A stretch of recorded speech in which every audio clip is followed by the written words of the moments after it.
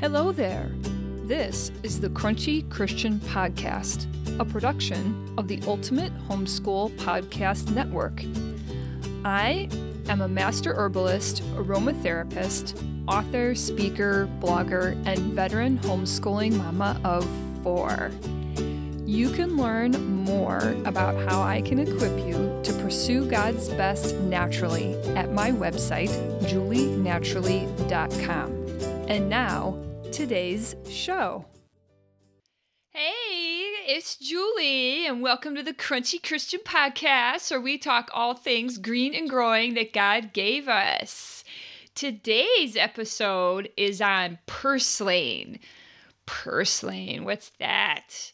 Well, you know we've been doing the weed series, and this is the last one in the weed series. But you'll be relieved to know that all of the 8 plants that we've covered, including today, will be included in a book, and recipes and an additional 2 more weeds will be added to that. So be looking for that probably in the new year. It will be called The Backyard Herbalist, and it'll be loads of fun. So you'll be able to not only listen to these episodes again, but have them in your hand so you can refer to them and enjoy weeds as they were meant to be enjoyed. So today, as I said, we're going to talk about purslane. And purslane is an interesting plant, okay? The Latin name is Portulaca oleracea. It is an old plant, as most weeds and plants are, obviously. The seeds were found in the modern United States as far back as 1000 BC. So they've been around here for a long time, but even going back quite far in Europe and in other parts of the world, South Africa, India, North Africa, it's been in use.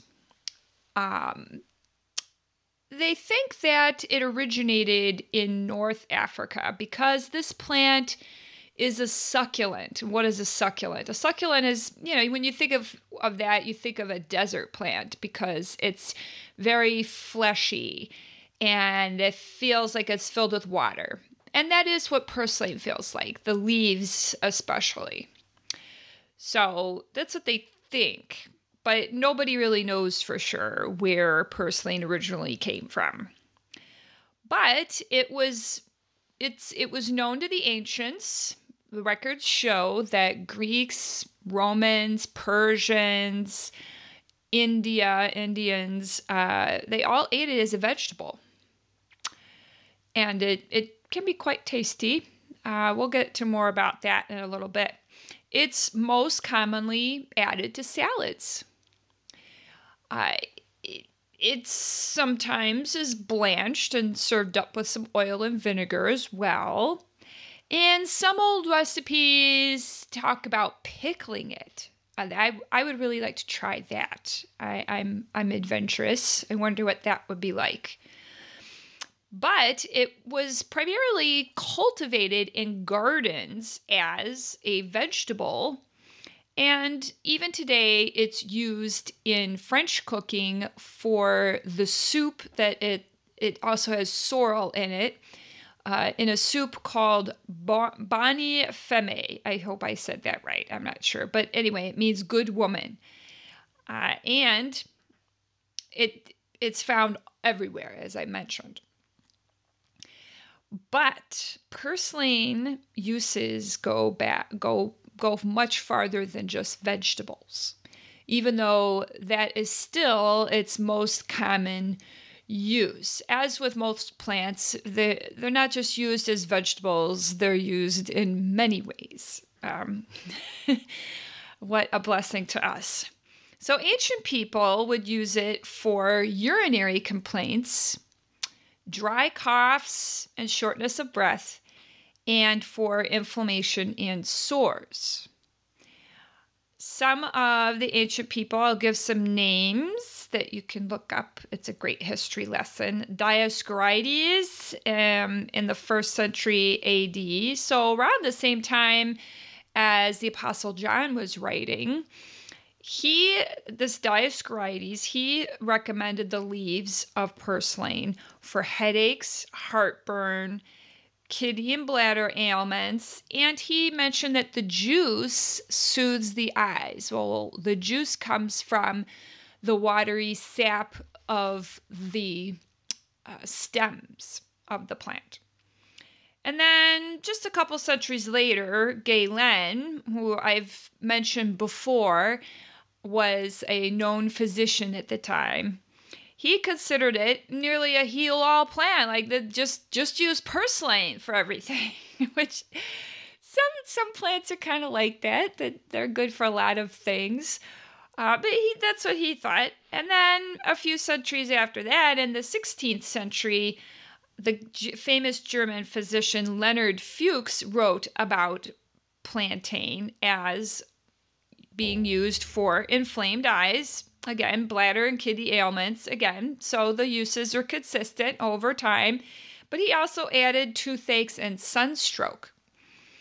I don't know how he came up with that, but toothaches and sunstroke. So you just used the juice is what he was talking about. One of the important uses of purslane was that they would use it for scurvy, to prevent scurvy. And, that was before they discovered, lemons, perhaps, and taking those on voyages and that. But they would use it for scurvy.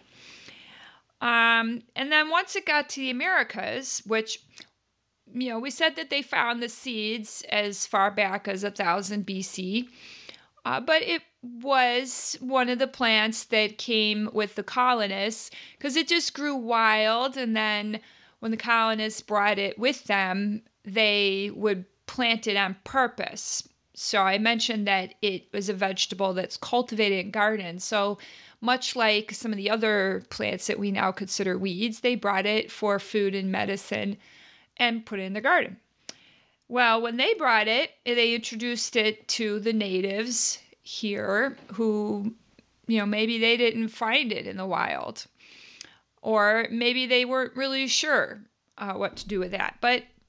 Or maybe it's more like the colonists knew and the Indians knew and they just started talking to each other. But at any rate, we found out that the Cherokees use fresh purslane juice for earaches. The Iroquois would put the fresh juice on burns and bruises, and they would use it as an antidote to bad medicine. I'm not sure what that means, bad medicine. The Navajo would use the plant as a heal-all, just like Galen would say. Interesting. And they would use it for scarlet fever. They'd rub the whole body with the juice. Can you imagine? If you know what this plant looks like, it's not a very big plant. Trying to get enough juice to rub it over the whole body would be quite a trick. But I guess they did. They must have found enough to do that. So I do have some interesting quotes from some people who have encountered purslane and used it through history. So John Parkinson, a contemporary of the 16th century herbalist John Gerard, he wrote in his book, Paradisus in Sole Paradisus Terrestris. Interesting if you can translate the Latin. It's kind of a pun on his own name. But he wrote that purslane is not only a remedy for a crick in the neck, but also blasts by lightning or planets and for burnings by gunpowder or otherwise. Quite imaginative. Henry David Thoreau, much more familiar to us, he wrote about purslane in his book, Walden. He said, I learned that a man may use as simple a diet as the animals and yet retain health and strength. I have made a satisfactory dinner on several accounts simply off a dish of purslane which I gathered in my cornfield, boiled and salted. Yet men have come to such a pass that they starve not for want of necessaries, but for want of luxuries. And I'm not sure that Walden was a Christian. That's debatable.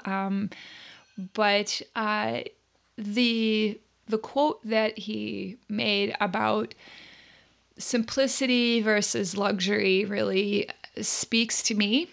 Maybe it speaks to you, that God provides what we need, and sometimes we're not satisfied. And I think that's true with the plant world as well, that God provides for us. And he provides in the most marvelous ways. And the plants provide all the nutrition we need, and it provides the helps that we need for all of the systems of the body so that they can function at their optimum. And sometimes we still seek other things that man made that are not good for us, but they taste really, really good and are hard to resist. It's a lot like temptation, and how the devil tempts us with things that look really good and delicious on the outside, but are poison on the inside. And I think that's a great analogy for how God helps us with this creation, and yet we often don't see it. So I encourage you to explore the weeds, those weeds in your backyard, including purslane, as Thoreau mentioned, that God provides for us.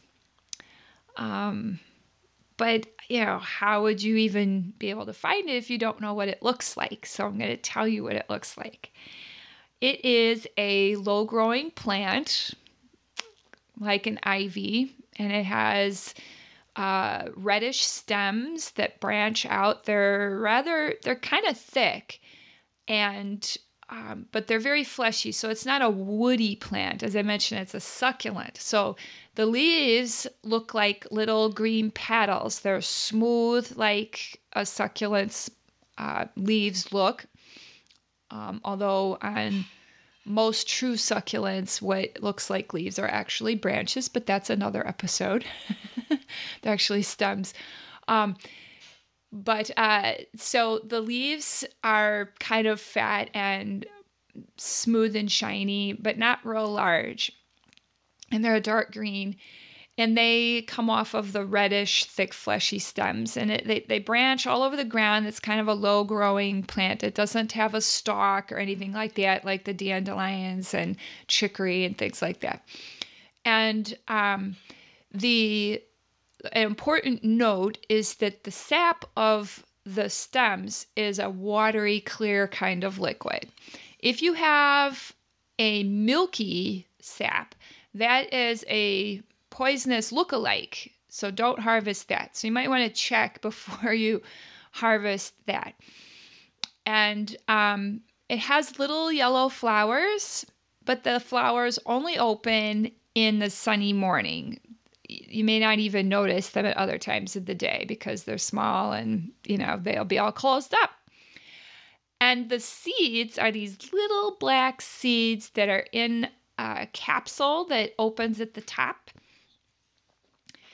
And it's like a little lid. Now, the interesting thing about these seeds is that they will still germinate 40 years later. So if you think that you've gotten rid of the purslane that's crawling all over your yard by pulling it up, wrong. It will probably pop up again year after year after year. I have to say, I found purslane growing in one of my clay pots. It's a large pot in my backyard. And I've never seen it in the ground in my yard. It just all of a sudden popped up in the pot. So those tiny seeds must have come in there from somewhere. A neighbor or something blew in there. and there it's all over in this pot. Very nice. It's not going to spread over my yard, but it just shows that the seeds may have been sitting in the soil that is in that pot for a long time, because that pot has not had any plants in it that I put in there for some time. So, but they will last a long time. Just beware. So today, it is eaten as a vegetable all over the world, not just France, but in other places as well. And it is used as animal feed. And modern research has discovered that this plant has a lot of vitamins and minerals. So it's high in vitamin C and E. It's high in iron, magnesium, manganese, and potassium. And there are other vitamins and minerals in this plant. It's very nutritious. Those are just the things that it's highest in. And you would naturally know that a lot of those things are very supportive to the immune system and to the heart and circulatory system as well. So if nothing else, add it to your salads, right? It's freely available everywhere. As a reference, you can look at the picture that is the company picture for this episode, and it has a picture of purslane there, so that can help you. As I mentioned, be careful that you have the real purslane and not the poisonous look-alike. And also, like all plants, the levels of different chemicals in the plant can change from year to year and from location to location. So purslane, depending on where it's growing and what kind of year it's been, there have been animals that have gotten sick from eating too much purslane. Now think of a big cow just eating all purslane all the time. There have been cases where they get sick because of high levels of oxalates and nitrates in the purslane, because of the amount of rainfall that year, the type of soil that the purslane was growing in. So you can safely eat purslane. Just, don't be having it for breakfast, lunch, and dinner every day, which I'm sure you won't. So there haven't been any cases of anybody getting super sick or anything like that from eating purslane. I just wanted to share with you what can happen with animals, that because I know some of you may have some of your own animals. So just be careful of that if if you're raising rabbits or goats or something in your yard, and they're tending to eat a lot of that. So just keep them safe. And tune in next week. We're going to start a new series. I'm very excited because now we're heading into the holiday season, and I have so many good things to share with you. So God bless, and make sure to connect with me on Facebook at Julie Naturally or on Instagram at successful.unschooler. Bye for now. We will see you next week. Thank you for listening to my podcast. Show notes for today's broadcast can be found at crunchychristianpodcast.com. Hit the subscribe button now so you can join me next week. Until then, remember, all you need is God, people, and growing things. God bless.